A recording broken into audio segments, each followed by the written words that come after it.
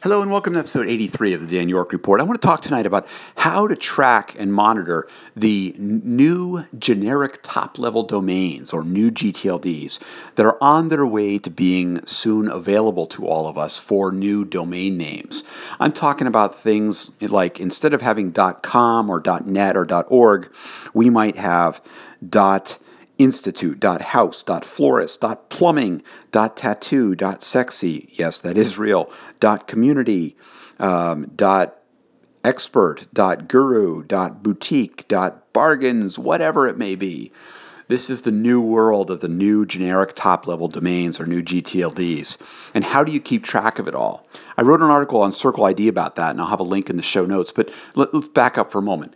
The domain name system, which is the whole system that we use to translate human-readable names like, well, SoundCloud.com, and translate that into an IP address that our computers use and our devices use to communicate. That's what DNS is all about, taking human-readable domain names, translating them into IP addresses, either IPv4 or IPv6, doesn't matter, those kind of things.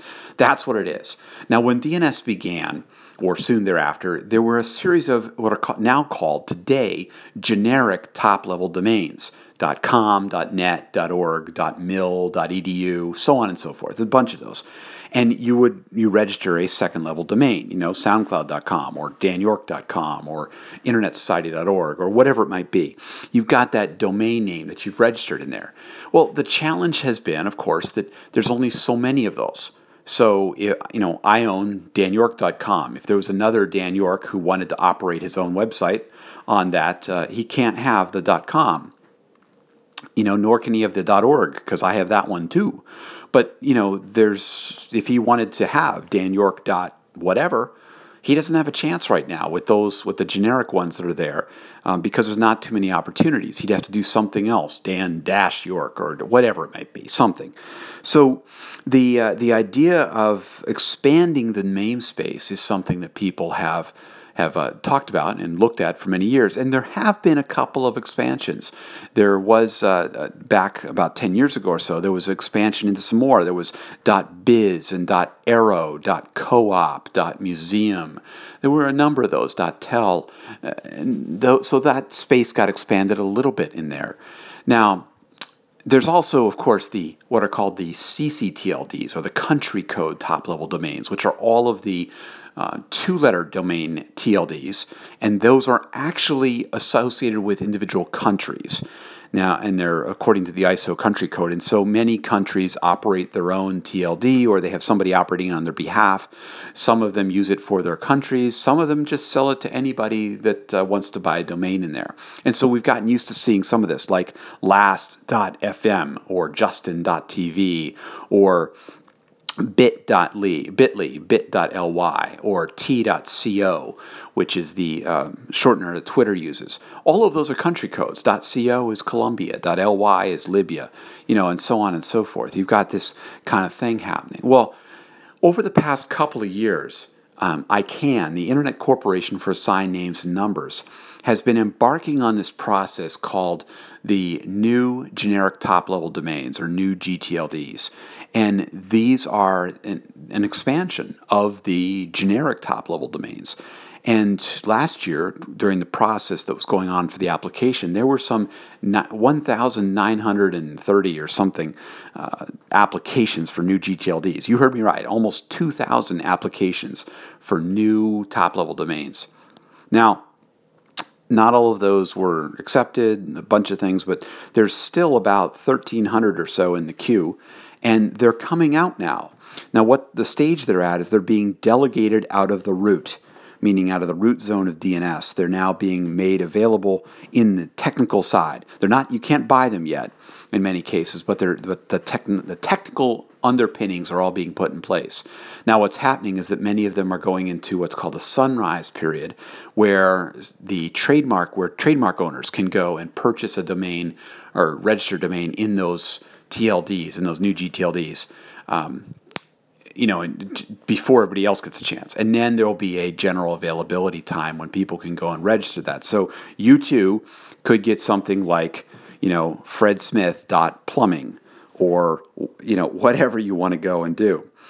Now, there's a question, of course, as to how financially viable all of these will be, but we'll have to see. There's lots of marketing money being thrown around right now, and a lot of people think that theirs will be the next big thing to pull people away from .com or whatever else it may be. But the question is, how can you track them? How can you know that if you're curious to watch all what's going on? Now, in the Circle ID article that I'll put a link in the show notes for this item, there was I mentioned about a page at ICANN's website where they list what are called the delegated strings, which is techie speak for saying the strings, the domain names, the TLDs that are now available, or not available, all the ones that are up in the technical infrastructure of DNS. Now, that's one way to check it. Unfortunately, that page doesn't seem to be updated as quickly as the domains are being made available. One of the places I like to look is a site for tracking DNSSEC domain names, what domain names have been signed with DNSSEC, because all the new gTLDs have to be accessible over IPv6, and they have to be signed with DNSSEC. So for people like me, it's a beautiful thing because we're seeing those kind of stuff happening. But there's one that I like that shows chronologically when new TLDs are being signed, and that shows you, by virtue of doing that, what are all the new gTLDs.